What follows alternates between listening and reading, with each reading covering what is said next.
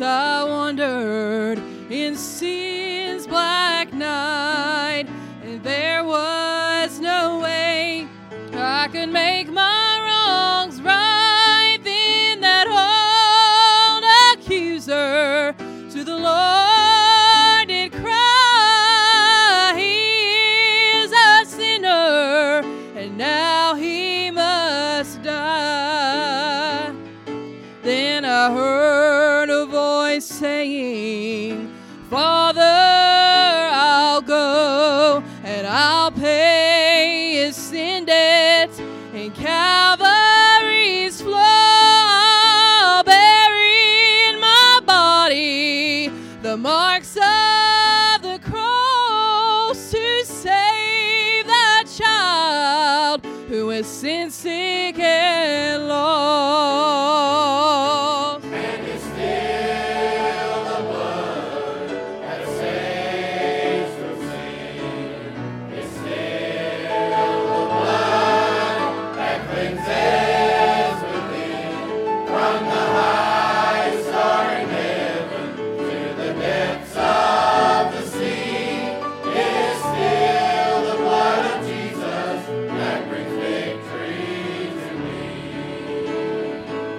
There are those who rely on the works that they do, and some men count on the times they break through. But when the battle is over and my last song is sung, I'll go home through the blood, my Father's precious Son. And it's still the blood that saves from sin. It's still the blood that cleanses within. From the highest star in heaven to the depths of the sea. It is still the blood of Jesus that brings victory to me. And it's still the blood that saves from sin. It's still the blood that cleanses within. From the highest star in heaven to the depths of the sea. It is still the blood of Jesus that brings victory to me. It is still the blood of Jesus that brings victory to me. I knew, but Brother Brian, I always dabble in David's life, and Brother Brian had started it, and he started this morning, and I'm thinking, man, we're going to be dealing with David tonight as well. And he didn't preach my message, and if it had been okay if he had, I would have figured something else out and just took notes of what he's preaching. But the life of David, there is a lot in 1 and 2 Samuel that dealing with David and dealing with his life. And the kids know that I'm not real deep in my theological reasons for this. I love David, Brother Evan, because David was a normal man that messed up, and God still used him. And that's what I am. I want to be a normal man that I know that I've messed up, but God can still use me. And I came to the end of David's life, and as I was sitting there this week with my family, and we'll be in and out again, I'm sure, tomorrow and Tuesday, just kind of reminiscing and looking at pictures and memories and funny stories and sad stories, and just thankful for my heritage, thankful for where we came from. And our family's not perfect, y'all know that. But I'm thankful God's placed me in an hour. I'm thankful God let me be born here. I'm thankful that God gave me the family that He gave me. But I was thinking this week, especially Tuesday night, and I may mention of it just a little bit more in a minute, of the conversation between me and my grandmother. But I thought about the end of David's life. Chapter number 23 of 2 Samuel. It starts out with this. The verse number 1, the Bible says, "Now these be the last words of David." Now we're going to continue to read here in just a second, but I think about everything that David's done up to this point. And David's had a life of a lot of accolades. He's had a life of a lot of high parts, a lot of low spots. And unfortunately, when I say David, to the little ones, most of the time they remember two dates. They remember the day that he defeated the giant, and they remember the day that he sinned with Bathsheba. You say, well, Brother Brandon, there was a lot, Brother Kevin, in between those two, all that David did, and the victories and the battles, and even the sinfulness and the doubt. There's caves and there's messages and thousands of things. But it's very important to realize that our life, more than likely, can be summed up by a few memorable moments, whether it be good or bad. Some we wish they would forget, and some that we would never forget. But David's life is much more than that. But when I get to the very end of this book here of 2 Samuel, getting ready to go into the Kings and study more, I believe he actually passes away here. The Bible records it here in 1 Kings chapter number 2 and verse number 10. But he's basically writing his swan song in chapter 22. When we get to chapter 23, the Bible said, "Now these be the last words of David. David, the son of Jesse, said, the man who was raised up on high and anointed of God of Jacob. And the sweet psalmist of Israel said, the Spirit of the Lord spake by me, and with his word was in my tongue. The God of Israel said, the Rock of Israel spake unto me. He that ruleth over men must be just, ruling in the fear of God. And he shall be as the light of the morning, and when the sun riseth, even the morning without clouds, as the tender grass springing out of the earth by the clear shining after the rain." Verse number 5, "Although my house be not so with God, yet he hath made with me an everlasting covenant, order in all things, and sure, for this is all my salvation and my desires, although he makes it not to grow." Verse number 6, the Bible said, "But the sons of Belial shall be all of them as thorns thrust away, because they cannot be taken with hands. But the man that shall touch them must be fenced with iron and the staff of a spear, and they shall be utterly burned with fire in the same place." You said, Brother Brandon, it gets a little bit deeper as we get into this, and I understand that. And actually, this whole chapter is dealing with leadership, and David is giving some instructions on leadership, and we need some leadership. We have great leadership, and I'm thankful at this church and our pastor and those that lead. But in our country, we're in a day and an hour we need good leadership, and I could preach on that tonight, but God hadn't given me the green light to do so. We know David's mighty men is mentioned here in chapter number 7, or after chapter number 23, verse number 13, through the remainder of the chapter. This is where they break through, and they went to get David a drink of water, Brother Wayne, at the garrison of the Philistines. They made a breakthrough for their man of God. There's a lot of things packed, Brother Jesse, in this text. But the first line of chapter number 23 is what intrigued me tonight, what God's placed on my heart, and that is where it said, "Now these be the last words of David." You think about listening to what people say, but as I've learned this week and been reminded, and all of you have that's lost loved ones, the last words of somebody is something worth listening to. You think, Brother Brandon, they've said thousands. I can't imagine, especially me and Malachi, how many words are mentioned in my house on a daily. Because, listen, I don't hush, and he don't hush, and I don't know. You say, Brother Brandon, Chrissy don't talk much. She don't get a chance, Brother Dalton, to talk a whole lot. Man, he goes, everybody says, man, he's either going to be a politician or a preacher, because he does not shut up. And I said, I know, but it's just all the time. But you think sometimes Miss Christie says she can tell when I'm not listening, because she's talking, and I'll just say, but I don't stop. If you're ever talking to me and I start saying and stop me, because I'm not listening to a word you say, and I'm revealing that right now. Get me by the cheeks or just hold me by the ears and say, are you listening to me? Because sometimes it's easy to get distracted. But I think about a man by the stature of David and everything that he's done and everything. It's almost like a preacher. I think about Brother Tim Gammas and others in my life that can just walk by and they mention something. When they start talking, Brother Roger Baker, I say this often, when he starts preaching, I start listening, because he can give me more in a Sunday school outline than I can get a lot of times in my entire life, because God has blessed them with that. I remember being in Bible college, and it aggravated me, but I also kept a pen ready, because Brother Tim would walk by the door every once in a while and stick his head in, and he would just blurt out a message. He would just say something that was the greatest thing I've ever heard in my life. And I'm thinking, here I am studying for hours, Brother Evan, and I ain't got nothing. And this guy comes down the hall whistling and going to the bathroom or something and says, hey, think about these things. And he spits it out. Man, I'm writing as fast as I can write to write it down, because when some people speak, we listen. There's some people that speak, we don't need to listen. I can tell you that. I don't get time to preach on that tonight either. But I'm saying when people of God speak, it is very valuable to listen. David, his life and all that he had said, I mean, just sitting there, and I don't know, you say, Brother Brandon, maybe we'll talk to him when we get to heaven. All I know is when I get to heaven, we're going to be worshiping the Lord. I don't know what else is going to take place. I'm not there preaching about that tonight. You say, Brother Brandon, we're going to be able to talk to this person or talk to that person. That may be so, but when I get there, we're there for one reason, and that is to worship Him. I miss my grandma. And you say, Brother Brandon, you get to talk to her again, and that may be the case, but if I never speak to her again in heaven, if I never get to talk to her physically, if we're just there worshiping the Lord together, that is what we are designed to do. But David is fixing to exit the scene, and I've said all that to get to this. David is fixing to audibly give his last words before he goes into heaven, before he goes here into paradise, before he goes to a place that he'll never return, his eternal life, because of his belief in Jesus Christ. So as I begin to think about this, you almost want to stop reading. You've read all the way through Genesis to 2 Samuel, but when you get to chapter number 23, the Bible said these are the last words of David. There's some things that we need to listen.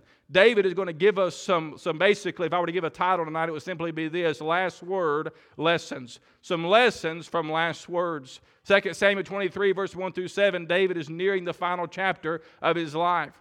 Just a few chapters over in 1 Kings, as I said a while ago, chapter number 2, David will draw his last breath here on earth. David leaves us with some valuable lessons in the opening verse of this passage. In verse number 1, Carson, David's identity is being revealed to us. Out of everything that he's done and everything that he is, he reveals his true identity in a way that it would do us a lot of good to look and listen to closely in the descriptions of this great king and Christian. David reminds us of some leadership lessons. I'm going to preach fast, and I say this jokingly. I am doing something, I guess, with some of you here in the church of an intermediate fasting, and my window, Miss Chandra, is closing, so I got to get home and eat before my window closes. I'm going to starve to death till tomorrow at 1 o'clock. So you say, you shouldn't do that. Well, we'll talk about that after church. I'm trying to get some help with my stomach, but I'm telling you, I'm going to preach fast because I'm hungry. But I tell you this much tonight. David, in our text, says these are the last words of David. What does he teach us here in these verses, starting in verse number 1 of chapter number 23?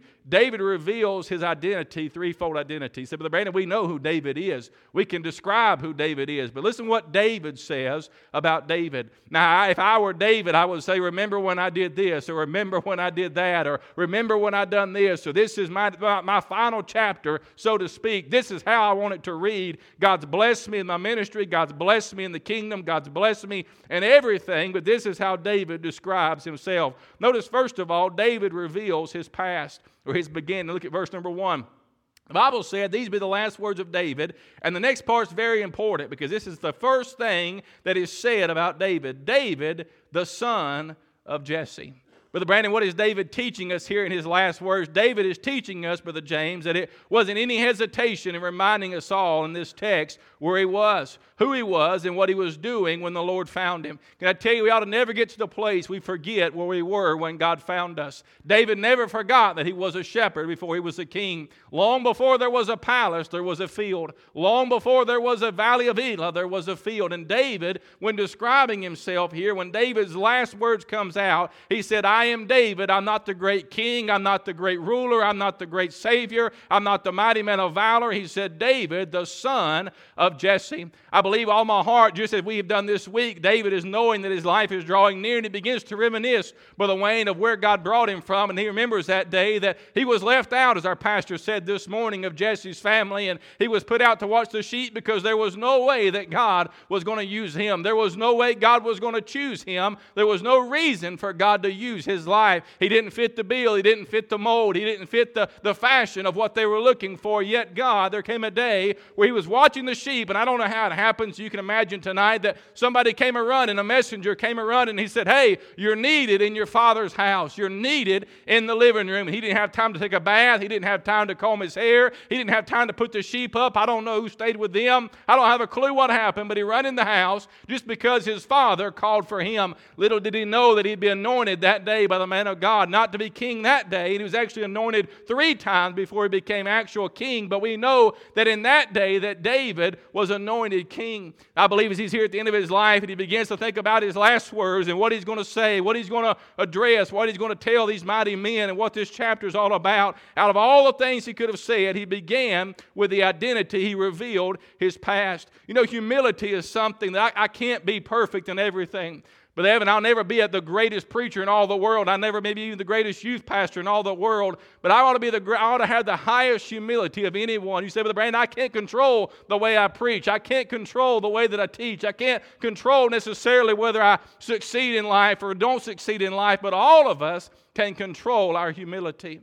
One of the greatest attributes of anybody, especially a Christian, is someone that is humble. Someone that knows that they don't deserve where they are, but always remembers where they were in their life. Brother Brandon, what makes a great Sunday school teacher? Somebody that's humble. What makes a great choir leader? Somebody that's humble. What makes a great door holder? Somebody that is simply humble. We live in a nation and we live in a fashion to where someone that is big or built or bad or muscular is considered to be a real man, Petey, but that is as far from the truth as it can be. But having the greatest thing you can be for that little girl, she don't need a superhero. There may be times she needs you to defend her, but she don't need a superhero. She needs somebody that is humble enough to bring her to church, to teach her the Bible, to teach her the Word of God, to be there faithful, for her to grow up and know that he loves my mom and he treats my mom like she should be. I don't care if he ever bench presses 500. I may not be able to bench press a chicken leg, but I'm telling you, it don't matter what it is. Understand this, humility and knowing and remembering what God has done for you would be a great way to remember here King David. David said, I was the son and I am the son of Jesse. Brother Brandon, what are you thinking about? Listen, if I were to achieve great things, Brother Allen, I were to become millionaires and billionaires and the greatest pastor of 10,000 people, which probably will never happen in our life. I never, ever want to forget growing up and knowing that I had a mom and dad that brought me to church. You said, Brother Brandon, man, they wasn't perfect, and they did this, and they did that, and I understand that. But I thought about this week looking back at pictures when I was little, and man, sometimes my clothes didn't match. I probably picked them out myself. I still can't get the boys' clothes right. Man, we didn't have a sandbox. We had a sand pile. I look back at pictures with my grandma holding me there at that little brown trailer on Liberty Baptist Church Road, and we didn't own the land. We owned the trailer, but I remember growing up, you say, Brother Brandon, were you poor? I'm not saying we was poor. We lived in a single-wide trailer, and I'm thankful for that. There's times that my family wish we were back there. Some of the memories and just looking back and remembering things and fishing at that watershed and different things that blessed my heart this week. But can I tell you, as 2 Samuel 23 says about David, he said, I was the son of Jesse. Before I was anything else, I was this. Can I tell you, no matter where God takes us, no matter where God takes our church, we ought to never ever forget where God's brought us from. We ought to never forget what God's done for us. You say, Brother Brandon, I can't help nobody. I'm not going to talk to nobody, whether it be one of these kids that come in on a van or whether they pull in a Rolls Royce or whether they pull in a Lamborghini or whatever they're driving. We ought to never forget where we would be had God not touched our life. David was a shepherd, Brother Matt. David knew, listen, David could have been a shepherd all of his life, and I believe that he'd been content. But because God knew he would never forget where he came from, God did much more in his life. Brother Brandon, how can I be assured that God's going to use my life? I believe God uses humble people. I believe God uses people that understands and never forgets their past. I wrote this down moving quickly. May we never be ashamed of where we started. Our past, notice this, our past does not define us, but it ought to remind us. Brother Brandon, good, bad, or ugly, this is where my past is. Can I tell you, it don't have to define you. Brother Brandon, I grew up in this, I grew up in that, I grew up in this. Maybe you grew up in a great home. That doesn't define you. It doesn't give you an automatic success to being a Christian. It doesn't make you a better Christian than someone that didn't have all that. Say, Brother Brandon, we only had power on Mondays and they cut it off on Tuesday. They turned it back on Wednesdays. I don't care where you come from or what you're doing. The moment that you forget where you came from, God can't use you. Brother Brandon, how can I remember where I came from? I'm telling you, our past doesn't define us, but it should remind us, both good and bad, of what God's done for us. David reminds us here in his last words of his past. Number 2, quickly, David reminds us of his ascension. You say, Brother Brandon, what do you mean by ascension? Well, we know where David is at this point in his life. He's king. God's blessed him greatly, but notice what the Bible says. Now, these be the last words of David. David, the son of Jesse, said, and the man who was raised up upon high, the anointed, the God of Jacob. How dare him address himself as the anointed one? Or how dare David describe himself as the one who was raised up on high? Can I tell you, this is not David speaking. This is what God done for David in his life. The Bible says here, they uses that word raise. You know what you have to do in order to raise something? You have to start real low, Brother Harold, then you can take it from low to high. David didn't walk out of the shepherd's field and put a crown on. David didn't walk out of the shepherd's field and forget everything about where he came from. As I just preached, David reminds us that God brought him from somewhere and he put him somewhere, and it was all for the glory of God. David reminds us of his ascension. The Bible describes David's position as one that was raised up on high. The final position of David was not nearly as important as the steps and the places it took to get him there. You say, Brother Brandon, I see this preacher on television, or I see this Christian, or I see this person, man, their life is all together just because God's got them there now. I can promise you that's not where they started. That's not where life began, but they've allowed God to build their life, and it's allowed God. And one of the greatest things, and I know I'm only 35 years old, and in our class, and we may do, Brother George, some finance things in our class, but can I tell you, one of the greatest downfalls of my generation, of what I am, is wanting what my parents had that took them a lifetime to get at 20 years old. Man, we get in a mess in a hurry, Brother Kevin. We get in trouble in a hurry, because I'm telling you, where we're going to be and where God has us, if we'll be patient, God will get us there. I mean, could you imagine that day that he came in that day, and I wasn't there, but just think about shortly thereafter, God has anointed him king, and then he goes down to the valley of Elah, and he knows that God's anointed him as king. It's not known throughout all the land, but then Saul puts his armor on him, so now God's anointed him. Now the king over the nation is putting his armor on him, and David could be simply thinking, man, I have arrived and I am something, but David said, he put it off. He said, I have not proved this. He simply used what God gave him to the next level of his life. The Bible said that he used that which he had. He had a sling, he had a bag, he had a stones, he was a shepherd. That's the things he used. And you say, Brother Brandon, how can God use me? Just use the instruments that God's give you in your life right now, and God will put new instruments in your life later. God will put it in your life. Brother Brandon, right now all I'm doing is holding a packet full of children's church material. I'm not even designing the lessons. I'm not doing anything. I was joking this morning, Miss Natalie, and I appreciate all our teachers teaching, Miss Beth teaching next week back there. And you say, man, sometimes you wonder what in the world to do when you get in there. And I said, it's simple. I said, put a juice box in their mouths and tell them about Jesus. I said, one of the two is going to change their life, either the juice box or Jesus. I don't know which one, but just preach Jesus. You say, Brother Brandon, that seems so simple right now in their life. But can I tell you, last night we had a wedding yesterday afternoon of everything else going on. We had a wedding, and I didn't want to go, but my wife told me to go and take my little boy and make sure I took pictures, so I went. But we was in that little holding cell. We was in a Sunday school class waiting to go out. It's like a holding cell. I felt like we were fixing to be executed, but man, the worst thing about it was a 50-year renewal wedding. So the guy had been married once, and they were getting married again. They didn't figure it out 50 years ago what was going to happen, so now they've renewed it. But regardless of the fact, Josiah's in that little Sunday school class, and there's a wooden cross like that on the wall, and I seen him go up and put his back. I knew what he was going to do. He put his back to it, and he put his hands up there like this. I said, what are you doing? He said, this is the cross. And I'm thinking, yeah, and it's just me and him in there. And I said, well, who died on that cross? He said, Jesus. I said, what did he die for? He said, my sins. He ain't saved yet, but he's 5 years old. Where did he learn that? He learned that from a juice box and somebody telling him about Jesus back there in that class. Can I tell you, you don't have to have the greatest Bible. You don't have to be carrying an R.L. Allen or a brand new iPad or have everything polished. Just tell people about Jesus and do what God's called you to do, and God will change lives. But David, he remembered his past, but he remembered where he was ascended from. He remembered very vividly of what he had. He remembered very vividly of what God brought him from. I can sit here and tell stories all night long. I look back, Brother Wayne, I believe our first year that we went to the beach after I became back youth pastor here at this church, I believe, if I'm not mistaken, it's about $4,800, which is still a lot of money. And that ain't a drop in the bucket of what this church invests now to make sure that meeting goes forward. Brother Brandon, what happened? We didn't get from year 1 to year 9 just because somebody was preaching or somebody was teaching. It just took step by. And I don't know, we may be fixing to move on to something else or what God has. I have no clue, but I do know this. Our church has got to where we are. Those pictures back there in that office, Brother Wayne, of the first building, the second building, when I pulled on property there Tuesday to bury my grandma at Peace Haven, there's a building out there that used to be a furniture building. Many of you remember that. That's where the church started. They borrowed the furniture building. Then God's built it, and I'm not promoting the church. I'm not promoting the ministries. I'm not bashing or promoting anything. But God starts in areas of our life that we can control and we can handle, and God will begin to build. God will begin to do things. David reminds us of his ascension. God raised him. God relates him. I wrote this down. Anyone who is truly a hero, me or anybody else at Faith, or a leader at Faith, or a Sunday school teacher, or a simple member of the church, is very important. It did not start on the top. The greatest teachers, preachers of our day did not start with a title, a tux, or a treasure, but rather a mop, a broom, or a water cup. Brother Garrett, I don't know what God's going to do with Brother Garrett's life, but you just keep bringing water to your daddy.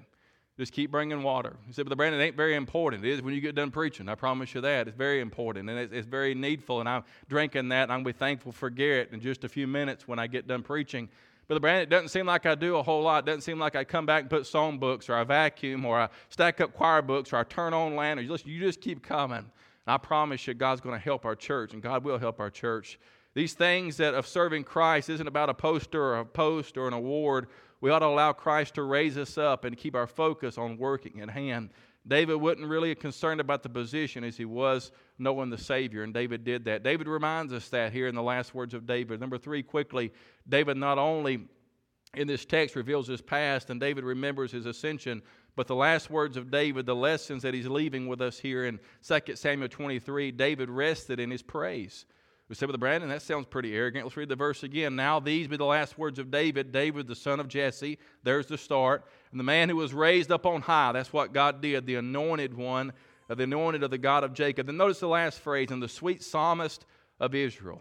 Why in the world would David consider himself the sweet psalmist of Israel? If you study your Bible, you'll realize it wasn't David that gave him that title. It was the people that gave him that title. You know, David played a harp for Saul, and David had a gift. David had an anointing there with music, and God had blessed David, but David wasn't speaking of himself. David did right by reminding us where he came from, but the people called him and reminded him. We know for sure tonight, and I've got time to preach the text, and you can look this up for yourself, but at least 73 of the Psalms were written by this man by the name of David. His last song here is Swan Song, literally in chapter number 22. I encourage you to go back and read it. David had done a lot through the ministry of music, and God had anointed him through the ministry of music, but David had nothing to prove. What do you say, Brother Brandon? What do you mean by he rested? In the court of law, and I'm thankful I hadn't been there very few times in my life and never on a criminal charge to my knowledge. I don't want to go, but I'm saying in the court of law, when you watch it on television, if you've been there before or witnessed it by whatever, in the court of law, when either side feels that they have through their best ability presented their case to the judge, the jury, they will say this. They'll say, I rest my case. That means the end result is up to someone else. They can't determine the verdict. They can't determine anything that happens, but they've done their best to present their case, and it's rested. If we look again at the end of verse number 1, David is described as the sweet psalmist of Israel. Some may say that I can't believe David was so arrogant that he would he would glorify in himself. But the only problem is it wasn't, as I said, David didn't give himself this title. The Bible says in Proverbs 27, this is a lesson that we need to learn that we struggle with in our life a lot of times, even myself. But Proverbs 27 says this in verse number 1, boast not thyself of tomorrow, for thou knowest not what the day may bring forth. Notice verse number 2, let another man praise thee, and not thine own mouth, a stranger, and not thine own lips. Now, I'm not saying encouragement isn't good. I'm not saying when you walk out, whether you're lying or not, you say, hey, Brother Brandon, great message. It encourages me.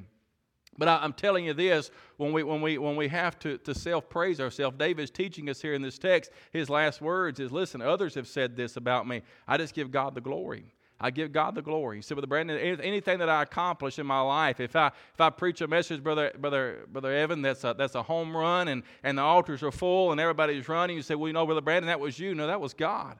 And if I lay an egg, you say, Brother Brandon, that was you. Probably so. But I'm telling you this, God will help us if we'll leave the praising of ourselves up to the Lord and up to others. You say, Brother Brandon, how in the world does that make any sense? Why is that a life lesson? The final words of David describing his identity were not spoken to glorify self, but rather to magnify the Savior. There's no greater joy or no greater achievement, I don't think, Brother Mike, in our whole life as when we come to the end of our life and our final words brings glory to our Savior. He's the one that's got us there. May our lives always point to Him. I said that to say this, and we're closing in just a moment, and I'll get you out of here quickly. Tuesday night, I guess it was, the days run together, but Tuesday night, my dad had called, and, when they say, hey, listen, it's going to be any hour. She ended up making it till Friday night, and it was a long week, and I'm thankful that she was here as long as she was. But Tuesday night, when I got there, God allowed us to be there with my grandma, and it was really the last night that she was, when I say conscious, the last night she was in her right mind. You'll know what I mean by that. Last night she was speaking.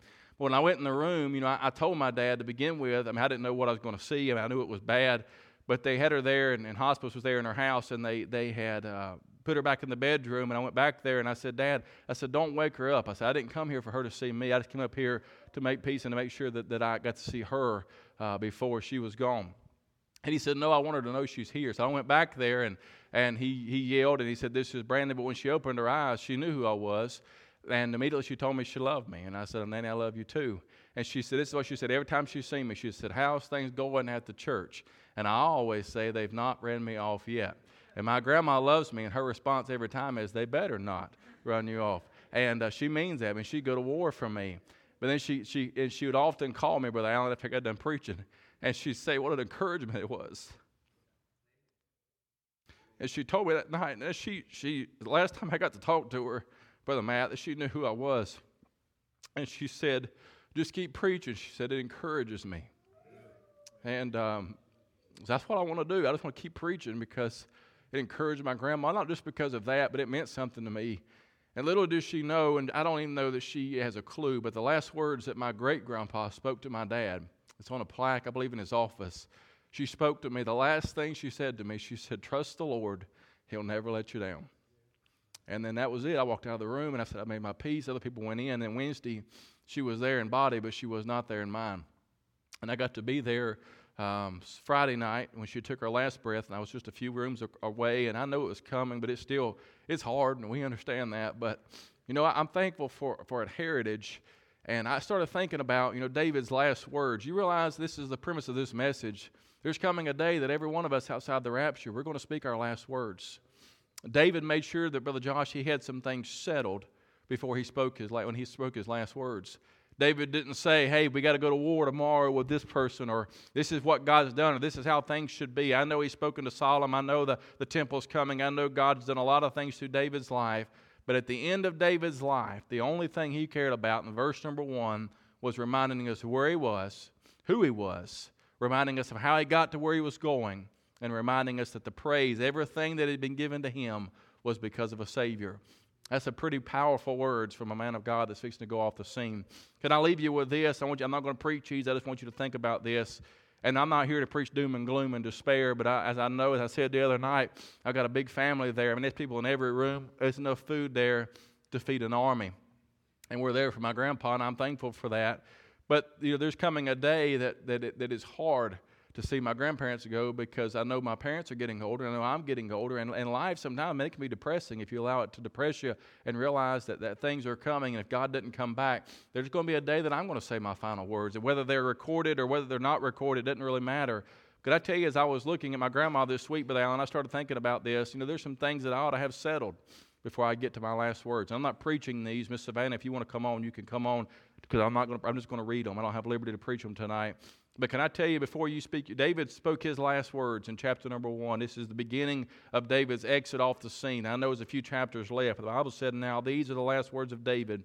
Can I tell you, before our last words are spoken, Brother Matt, our salvation better be settled. I've had a man tell me literally before, and he's in eternity now, and Lord, I hope that he's in heaven. But he said, listen, I said, you ought to pray and ask God to save you. He said, God doesn't give us the power of prayer until we're right at death. And I said, man, that's a dangerous way to live. But that's what he'd been taught all of his life. But can I tell you, before we speak our last words, we better make sure our salvation is settled. And I tell you, secondly, we better make sure that our strives have been resolved. You say, Brother Brandon, you got a normal family. Man, my family's as messed up as y'all's families are. I understand that. I'm not there going to liberate, but I had people that in my family that are living in sin that were called the other night, and I heard what they said on the speakerphone about my grandma and about my grandpa and how they wouldn't come. And it's his family. And I sit there and I'm thinking, man, it wouldn't do them good to walk through the door right now because I'm here. But can I tell you, all of us have issues. All of us have family, and all of us have things in our life. But can I tell you, there's nobody or nothing worth leaving this world having strife with. There's nothing worth it. Our salvation better be settled. Our strife better be resolved. Our bitterness better be corrected. Our focus better be clear, what really matters to you. And our followers better be convinced. As Miss Savannah begins to play, I think about words of Brother Mark said this at camp many years ago, Brother Kevin. He said this. Brother Mark Stroud said, when I get done preaching, you may not believe what I believe, but when I get done, you're going to know I believe what I believe. And I tell you, it's the same way that my grandma lived, and she wasn't perfect, and I'm not perfect. Our pastor's not perfect, but every time I preach, every time I teach, and every time you testify to somebody, you're teaching somebody. We talked about this morning in Sunday school about people rejecting the cornerstone of life. Some people's just going to say no. But whether or not, Petey, they ever believe what you believe or not, they ought to know you believe what you believe. They ought to know that. Those that follow after us, they ought to be convinced. I don't know a lot about them, but man, they sure believed in Jesus. They sure thought He was everything. David summed that up in verse number 1 of 2 Samuel 23. Now these be the last words of David, David the son of Jesse, a man who was raised up on high, anointed one of Jacob, and the sweet psalmist of Israel. How can you sum up a man's life in one verse? Well, the Bible did a great job here. He remembered who he was. He remembered how he got to where he was going. And he left all praise, honor, and glory up to others and giving them to Jesus Christ. Can I remind you tonight, there's some lessons we can learn from last words. There's some lessons we can learn from those that's went on, that's passed on. I think about loved ones in this church, and I can mention them all night long, that we say, Brother Brandon, their life made an impact in my life. It did. But the God of heaven is what made an impact in their life and allowed them to make an impact in our life. We're standing tonight, every head bowed and every eye closed.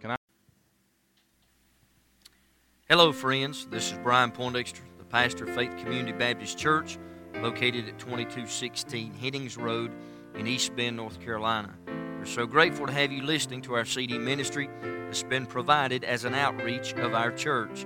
It's our desire and focus at Faith Community Baptist Church to preach and teach the whole counsel of God to a lost and dying world, to equip the saints of God for service, and to encourage the elderly and shut-ins who cannot attend services due to physical ailments. We meet every Sunday morning at 10 a.m. for Sunday school for all ages, and our Sunday school hour is followed by our worship service at 11 a.m. with old-fashioned singing and preaching from the Word of God. We meet back every Sunday night at 6 p.m. for our worship service, and every second Sunday night of each month we have what's called an Eat and Meet service. After our 6 p.m. service, we gather in the fellowship hall for food and fellowship. On Wednesdays, we meet back at the church for our midweek worship service with choir singing and preaching again from God's holy Word. Our ladies prepare a meal each Wednesday prior to our service from 5:30 p.m. to 6:30 p.m. I give you and your family a cordial invitation to be with us at any or all of our service times. Above all, you may be listening today, and maybe you've never made a personal commitment to the Lord Jesus Christ. Friend, that's the greatest decision anyone can ever make in this life.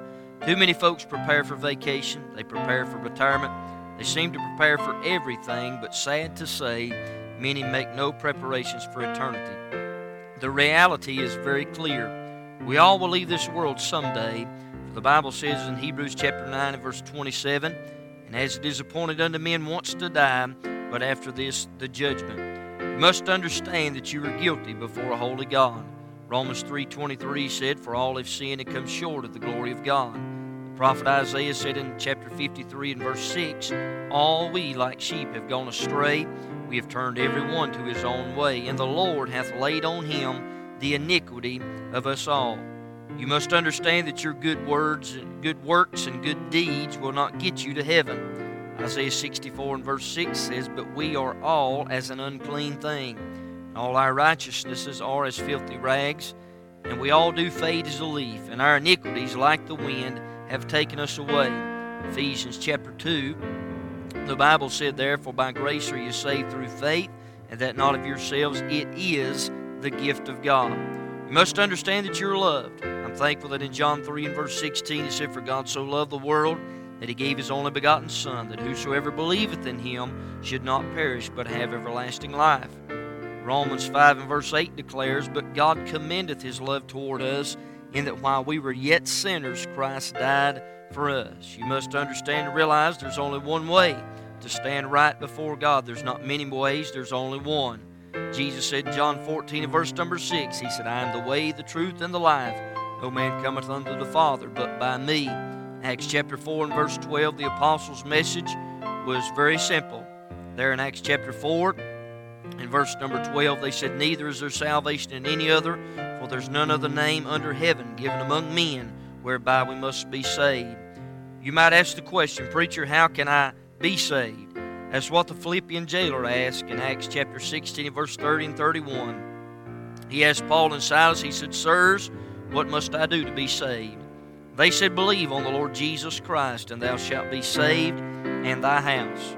Romans 10:9 said that if thou shalt confess with thy mouth the Lord Jesus, shalt believe in thine heart that God hath raised Him from the dead, thou shalt be saved. You must ask God to save you. I can't do it. No one can do it for you. Romans 10:13 said, "For whosoever shall call upon the name of the Lord shall be saved." If you know you're a sinner, And if you're sorry for your sin and you believe Jesus died for your sins, you simply have to ask Him to save you. You might say, "Preacher, how can I know for sure God will hear me?"